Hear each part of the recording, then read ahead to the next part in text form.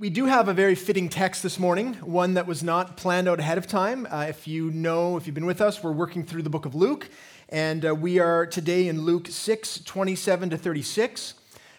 This is a text that is all about loving our enemies, which is an interesting text to have on a day when we remember those who have fought against our enemies to ensure our freedom.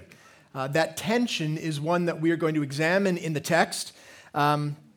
If you know the context, Jesus has just preached about 4 Beatitudes, 4 truths that would have been very shocking in our day. Last week we looked at that. He spoke about how we are blessed by God when we are poor of spirit, hungry, sorrowful, even hated.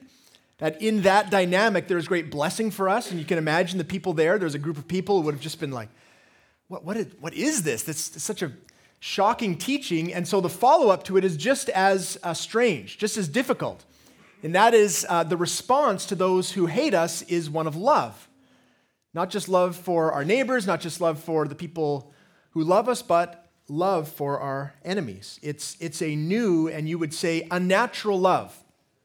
In fact, that's the title of the sermon, the unnatural love that we are called to. But what we're going to find is that this unnatural love really is the love that God has for each one of us.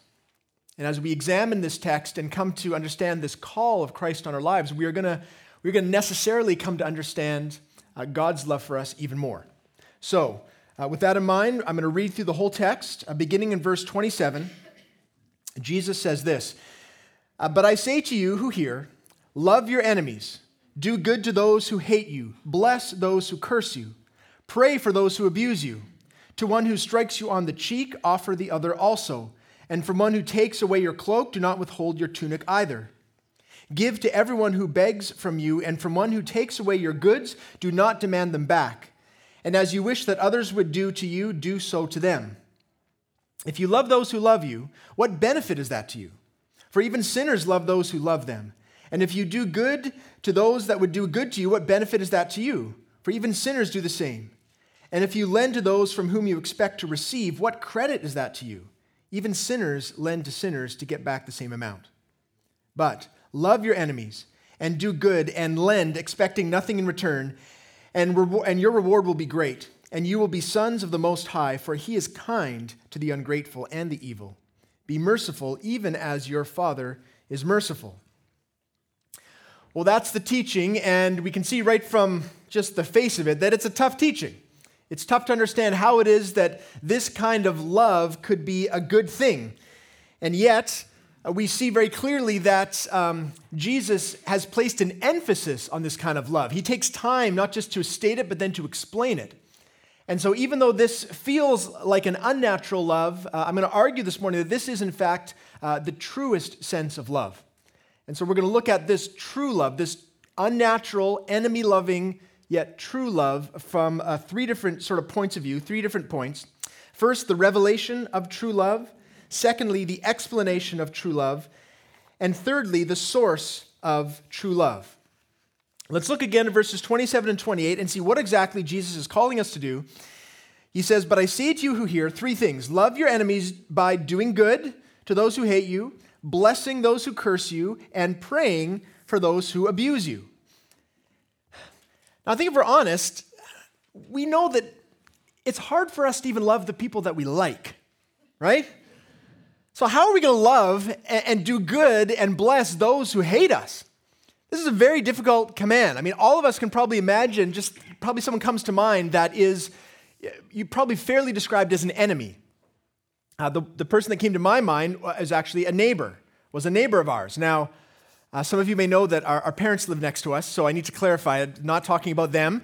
They are mostly good neighbors. Now, this was a neighbor that we had while we were in North Vancouver. We were renting a home there. And right when we moved into this home, there was an older woman who lived in the basement. And the very first day, she came up to us and she said, "How many kids do you have?" We said, "We have 4 kids." She said, "I hate kids. I'm going to move." And we thought, great. But she didn't move. She stayed there. And it turned out she was not working at the time, so she was there all the time, and we were homeschooling at the time. So it was the perfect storm of an older woman who absolutely was antagonistic towards our family. we knew right away that this was going to be a challenge, and there was a resolve in our hearts to be kind, to be gracious. We tried to, smooth things over, kind of make light of the situation, tried to tell our boys to be quiet on the hardwood floors, but it was difficult, and her attitude was not one of wanting to make things work. Within the first week that we were there, she organized an email campaign from the neighbors to our landlord. As the weeks and months progressed, she became increasingly angry with us. Lots of emails, lots of unkind words. She would do things like, we found our van vandalized with Sharpie on it. She cut down our Christmas lights over Christmas. She was horrible to us, and our resolve to be kind to her, it waned over time. To the point where she began to light cigarettes and leave them sort of lit by the vents in her basement suite so that the smoke would come up. This was right as we had number 5, her little baby was there, and it was just, we had to saran wrap all the vents. It was horrible. So much so that my kindness was very thin, and I began to edge towards harder words, and I would say to her, you need to stop this, and she would just rebuke me back, and it got to the point where one evening I shut off the power to her suite because I had the electrical panel, which sounds funny, except then the police showed up at my door, and I realized in that moment that this had been a colossal failure of love, that we had got to a point which was nowhere near what God had been calling us to. It's very difficult to love someone who is intent in harming you, who is intent in making your life difficult, who hates everything about you. This is true in the small-scale conflicts of our lives, but also in the big ones as well. I came across the story told by Ernest Gordon. Ernest was a prisoner of war in the Second World War. He was a Scotsman fighting with the Allies in Singapore, and he was taken prisoner by a Japanese warship and brought to the infamous River Quay work camp. And there he was, as you might imagine, beaten and tortured, worked to the point of death. In fact, he had such injuries because of all that they brought him to a place that they just called the death house, where they would just leave prisoners to die. There's no hope for them. While he was there, he says this, or as he entered it, these are his words from his memoir. He said, "The floor of this hut was a sea of mud. There were smells there, tropical ulcers eating into flesh and bone. Latrines overflowed, unwashed men, untended men, sick men, humanity gone sour. It was humanity rotting." And in that place, there were 2 other prisoners there who cared for Ernest. They would boil rags in water and tend to his wounds that were all infected in his leg. They were believers. And so as they did that, they shared the love of God with him. And to their surprise, everyone's surprise, Ernest survived. He didn't die. And he came to faith. In fact, a number of the men there in that camp came to faith, and their love for each other and their love for God really sustained them in that dark time. But Ernest shares they could not find it within themselves to love the enemy. He writes this, "We had learned from the Gospels that Jesus had his enemies, just as we had ours. But there was a difference. He loved his enemies. He prayed for them. Even as the nails were being hammered through his hands and feet, he cried out, 'Father, forgive them, for they know not what they do.' But we hated our enemies. We could see how wonderful it was that Jesus would forgive in this way, yet for us to do the same seemed unattainable." I don't think that's confusing to us. But let me ask you a question. Specifically, why was it so hard for them to love their enemies? Why was it so difficult to come to a place where they could show any kindness? We might say that's obvious. I mean, it feels wrong. It just feels wrong. To try to show kindness to someone who's treating you that way, it feels completely unnatural. And beyond that, it feels as if you were to show love to someone who's treating you that way, you would just be inviting further abuse. Right? You'd be saying somehow that it's okay. What you're doing to me is okay, and so you're inviting more of it. In fact, if you look closely at the text, it really seems like that's what Jesus is saying. Look at verses 29 and 30. He says, "To one who strikes you on the cheek, offer the other also. And from one who takes away your cloak, do not withhold your tunic either. Give to everyone who begs from you, and from one who takes away your goods, do not demand them back." It seems like an invitation to greater harm. right? That if someone's abusing you, you say, hey, you forgot this side, right? If someone's robbing you, you say, here's some more of my stuff. Let me open up my doors to my car. And as we think about that there's a natural wrestle within us to say, something about that does not seem right. I mean, doesn't God have something to say about those who do bad things? What about self-defense? What about protecting our loved ones? What about just law and order? Isn't there something in the Bible that says there should be some sort of law and order and that criminals should be punished? And the answer is yes. Yes, there is. Romans 13 says this, therefore, whoever resists the authorities resists what God has appointed. And those who resist will incur judgment, for rulers are not a terror to good conduct, but to bad. And so we see really clearly, look, if you are a criminal in our city, the police have been put there by God so that they would deal with you, so that your bad actions, there would be some judgment or consequence for you. And so the question that we have before us is, how do you square the circle? How do you bring those two together? Really, the question is about the character of God.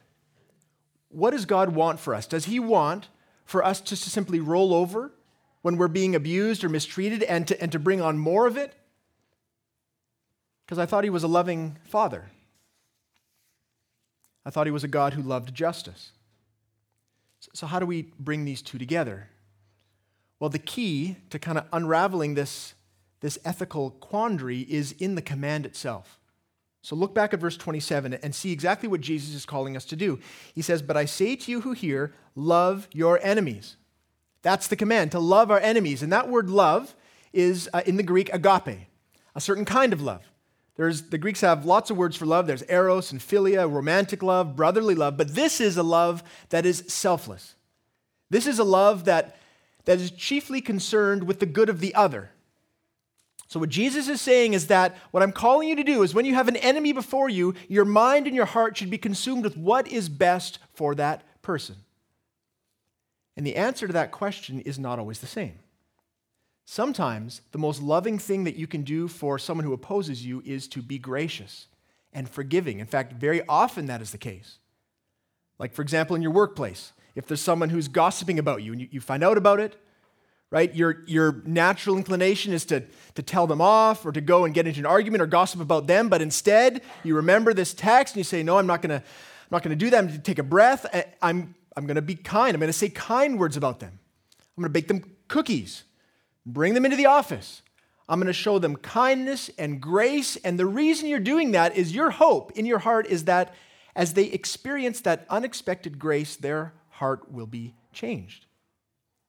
That they will be softened, that they will no longer be the kind of person that speaks about those behind their back. Your goal is their good. But there are other times when the most loving thing you can do for someone is to oppose their evil actions, is to not allow it to continue, to do what you can to stop it. For example, if you are defrauded by a business partner, the most loving thing is probably not to write them another check, right? And say, here's some more money. You didn't get this money here. I've got some more in this other account. The most loving thing you can do in that moment is to call the police, is to lay the evidence before them, is to, if possible, send them to jail or to pay for their crimes. But in that moment, you're doing that for their good. Your hope is that as they are convicted for their crimes, that also their heart will be convicted, that they will see the error of their ways. It doesn't work if you call the police out of vengeance, right? Out of your own hard heart. That's the key to agape love, is what's best for the other person with my self-interest taking out of the equation. To be able to love people that way means then that there are a variety of ways in which we are going to respond to our enemies. Agape love isn't about self-preservation, self-interest, or self-anything. It is wholly consumed with the good of the other person. In fact, the golden rule, we find it in verse 31. The golden rule that everyone knows and loves, here's what Jesus says. As you wish that others would do to you, so do to them. That's agape love. In the way that you would hope that people would love you enough to sometimes confront you in your sin, that's how you're to treat others. This is still a difficult thing to do, though. And as we sit here, I'm going to ask you a question. I'm going to ask you a couple of times this question this morning. But who is your enemy? Who is it that comes to mind? If you think about someone who is difficult or abrasive or hurtful or something, who is that person that you are tempted to be bitter in your heart about? And the second question is, what would it look like? What is God calling you to do the most loving thing possible within your power for that person?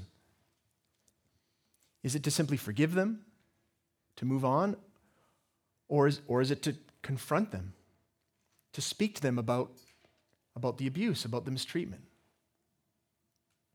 To have this kind of love, I think we can see is emblematic, is a reflection of God's love for us, but just knowing it and actually doing it is tough. In fact, even as whoever's come to your mind, you may be thinking, yeah, Matt, I kind of see that, and I think I might be feeling conviction, but you don't know what they've done. You know what they continue to do. I've tried to have some of those conversations. It doesn't go well. It's hard to get to the point of genuinely taking your self-interest out of the equation. And Jesus knows this. He anticipates this hesitancy on our part because in the next section, he goes on to explain the value of this kind of love. So this is the second point, the explanation of true love. Here, Jesus, he identifies the distinct nature of this kind of love, but also the superior value, because he contrasts it with the regular kind of love, the worldly love. Look again at verses 32 to 35, and I want you to look for the language there of benefit. This is the really interesting thing, is that Jesus makes an appeal to us to be selfless in our love by saying you're actually going to benefit by loving this way, which doesn't seem to make sense, but it does. So let's read it and look for this language here. He says this, if you love those who love you, what benefit is that to you? For even sinners love those who love them. And if you do good to those who do good to you, what benefit is that to you? For even sinners do the same. And if you lend to those from whom you expect to receive, what credit is that to you? Even sinners lend to sinners to get back the same amount. But, here's the contrast, but love your enemies and do good and lend expecting nothing in return, and your reward will be great. So you see the contrast there, and that language of reward. Now, for us to understand, kind of to unpack this, we need to look at both of those kinds of love in greater depth. So we're going to do that by looking at the verses again, but by highlighting the first kind of love, the natural, worldly kind of love we all do, and then the other. So here it is again. You can see the three things that Jesus says are earmarks of the worldly love, that you love those who love you, that you do good to those who are good to you, that you lend to someone, you know you're going to get it back. And Jesus basically says, that's nothing special. Everyone loves that way. Right? That is a very cheap kind of love. And the reason that it's so cheap and that there's no real benefit for us in it is that it turns our relationships into a form of transaction, where you're devaluing the people that you're in a relationship with because you're just using them to get something back. You're loving someone, why? Because you know you're going to be loved in return. You're doing good because you're getting something back. This is an inherently unstable way to love people because we don't tend to fulfill our part of the bargain. And when someone who you expected to treat you well or to love you stops doing that, then all of a sudden you have no motivation to love them in return. And this is how our relationships break down, right? A spouse that we expected affectionate love from all the time goes into a season where that doesn't happen, and all of a sudden we're up in arms. What's going on? Our own heart gets harder because we're not getting back what we thought we would get. And we realize that's kind of the only reason that we love them is because we expected to get something in return. When our friends begin to neglect us, we all of a sudden draw away. Well, that's not what I was in this for. This kind of love is a lesser kind of love. And it's in direct contrast to this agape, enemy-loving love, which Jesus shows us in verse 35. He says, but love your enemies. Love them, not in the sense, as we've just established, that you're going to get anything back. We saw that already. Okay, so I'm loving this person even though I'm not expecting anything back, so I'm giving, but there's still gain for us. The difference is the source of the gain. Look again at verse 35. And I'm going to insert some explanatory notes to see this clearly. He says, but love your enemies and do good and lend, expecting nothing in return from the person, and your reward will be great from God. You see the difference? That as we love people sacrificially, graciously, we forgive even though we're not getting anything back, and yet we are gaining immense blessing from God. His love for us is flowing through us. And you don't get that in the first kind of love because it's ultimately selfish. But in the second kind, your heart expands as the love of God is poured into you, and the reward is great. So what is that great reward? It says it right there, and you will be sons of the Most High. Now that expression is about our nature as children of God. It's not gender specific. What it means is the son would be the one who would inherit all that the Father has. And so when you come to faith, if you are a believer in Christ, you now have the inheritance of the kingdom of God. And so in loving people, it's not that you earn that, but rather it's that you demonstrate that, hey, I am a child of God, and that I will grow in my identity as a child of God through my love for others. So another way of saying this is that as we love others, with the love that God has shown us, we grow in our Christ-likeness. We become more and more like Jesus. This is immensely better than any gain we would get from the world. And let me show you how this works. This is a story that Pastor Kent Hughes tells. In his church, there was a missionary couple that is coming home on furlough. They're taking a break. And they were in a very tense situation and coming home, and people found for them like a townhouse with a back patio looking onto a green belt. And the wife in particular coming home, she was just really looking forward to having some downtime, some time with the Lord. They'd never really had that kind of a living environment. And so she set up that patio as kind of an oasis where she could spend time with the Lord, she could be in prayer, she could just kind of decompress. And for the first few months, it was fantastic. Until some neighbors moved in. Neighbors are the worst. So neighbor moved in, and this family that moved in, they were very abrasive. They were very loud. They were very obnoxious. They had different habits in terms of music, loud music all the time. There was, before long, kind of garbage strewn all over the lawn, and their children would come and they would urinate like all over the place in there. So she would be on her back patio, and her peace was completely disrupted. And it bugged her right away. She knew, though, that she was called to love and be gracious and kind, and yet it was so difficult. And it came to a head when one day she came home and there was orange paint, some sort of craft paint, all over her patio. The neighborhood kids had come over and had decided to do crafts on her patio. There's orange paint everywhere. Just so you're wondering, they weren't named the Glezos. This was not them. Other kids. So they came over, and she was she was irate, and she went into her room, and she got on her knees to pray through this, and she found herself just crying out before the Lord, God, I can't love these people. I hate them. And yet she felt the conviction of God that this wasn't really an option of whether she should or should not love them. She was called to do it, but she didn't know how. And so she prayed to God, would you help me, please, Lord? How am I to love these people? And this is the word that God gave her in Colossians 3, verse 14. And above all these, put on love, which binds everything together in perfect harmony. And she thought, okay, I'm going to put on love. I'm going to think of it like a coat I'm putting on. The love of God, the way that God loves me, I'm going to wrap that around myself and now just put myself in that headspace and say, what would I do if I really did love these people? I'm going to make a list, and whatever's on that list, I'm going to do it. So she made a list. Praying for them was on the list. So was baking cookies, bringing food over to them. She made a resolve to invite the wife over for coffee and even to provide free babysitting. She did all of these things over the next few months. And as she did this, she began to understand this family. She began to understand the enormous pressures they were under, and she began to really care for them. See, in a very real sense, she was lending to them and expecting nothing in return. She had no expectation that they would return any of her kindness or affection or love or interest, and yet it was her heart that grew. So much so that when they finally moved away, she was kind of heartbroken. that she would miss them. This text is not a promise that things are always going to go well like that. There are going to be many times when we show kindness and love to someone who's opposing us and they simply return more of it, more of the same. That's not the promise. The promise is that as we do that, we will grow. That we will grow in our capacity to love others. That every time we engage in this kind of love, we are going to be shaped more and more into the image of Christ.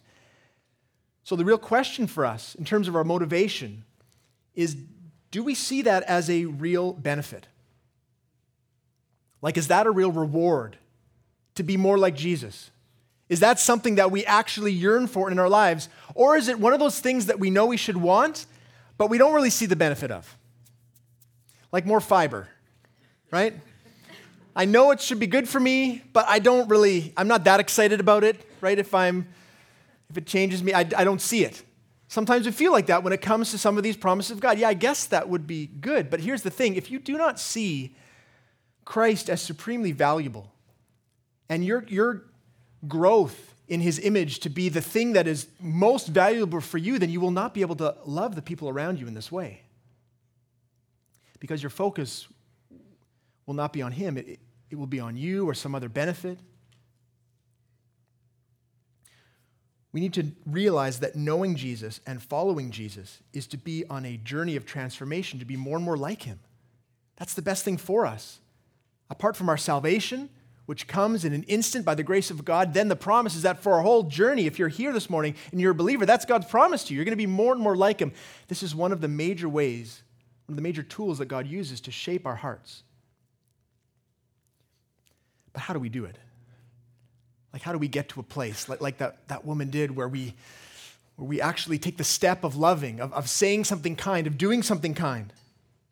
Well, this brings us to the source of true love. See, the very idea of loving our enemies takes us to the heart of God's own love for us. It takes us to the gospel. Look again. I'm going to read the last bit of verse 35 again and then into 36. But love your enemies and do good and lend, expecting nothing in return, and your reward will be great, and you will be sons of the Most High, for he is kind to the ungrateful and the evil. Be merciful even as your Father is merciful. See, the focus is put right back on the character of God. The source of our love is God's love for us, that he did not treat us like enemies. He was gracious and kind. We've already heard from Ernest Gordon in his memoirs that Jesus, he prayed for those who mocked him, prayed for those who were nailing him to the cross. It's in that picture of sacrificial, enduring love that we have a source for our own love. That as we contemplate the reality that we actually were enemies of God before faith. That's an accurate description of all of us in our sin, that we have our backs turned to God, that we're not interested in his things. In fact, we are very often opposing what he wants to do in the world. And how did Jesus treat those who were his enemies? Well, he loved them.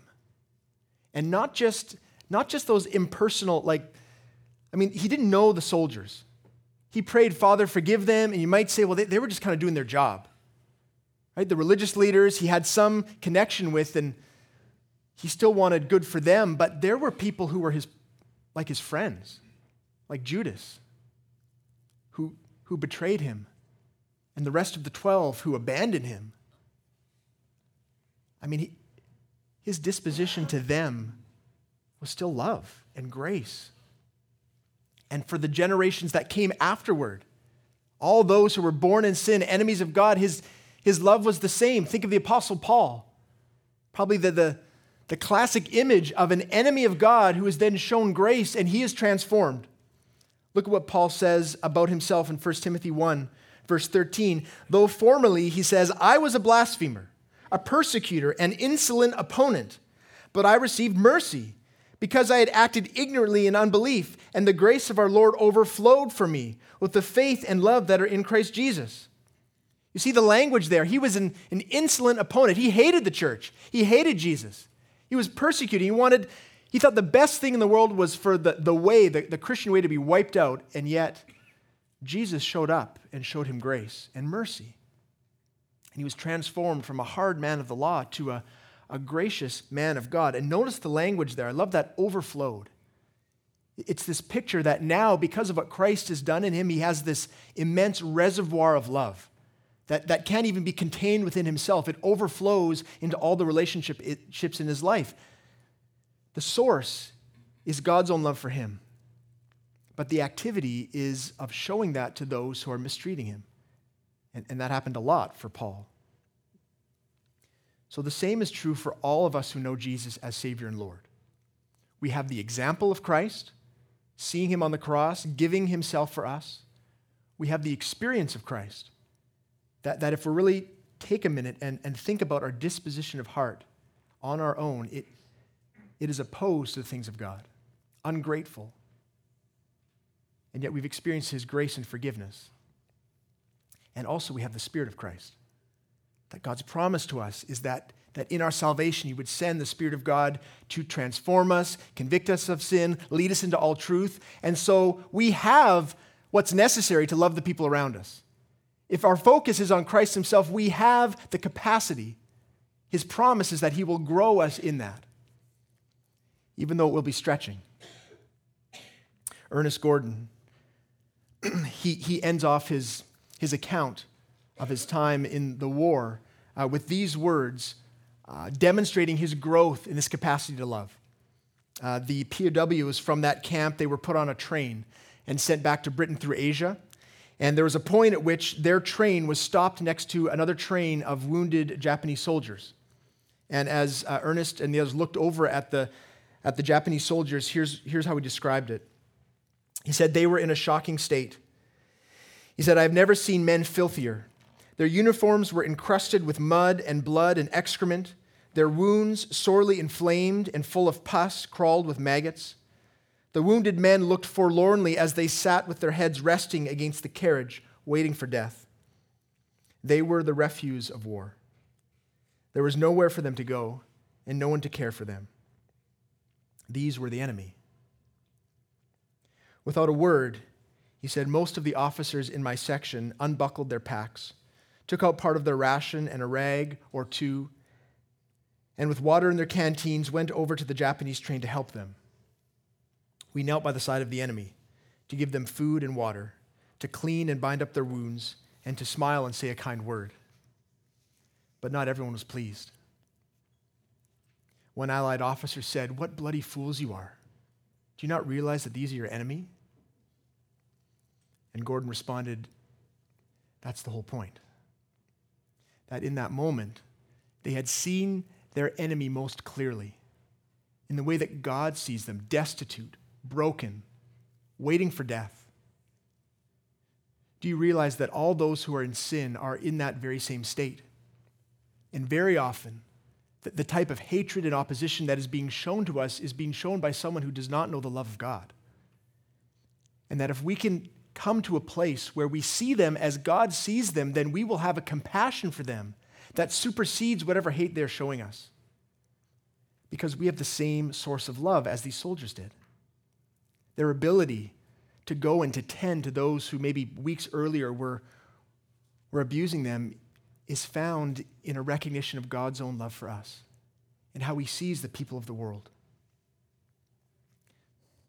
So I asked you this one question already. I'm going to ask it again. Who is an enemy in your life? Who is the person or persons that as you think of them, you just get tense?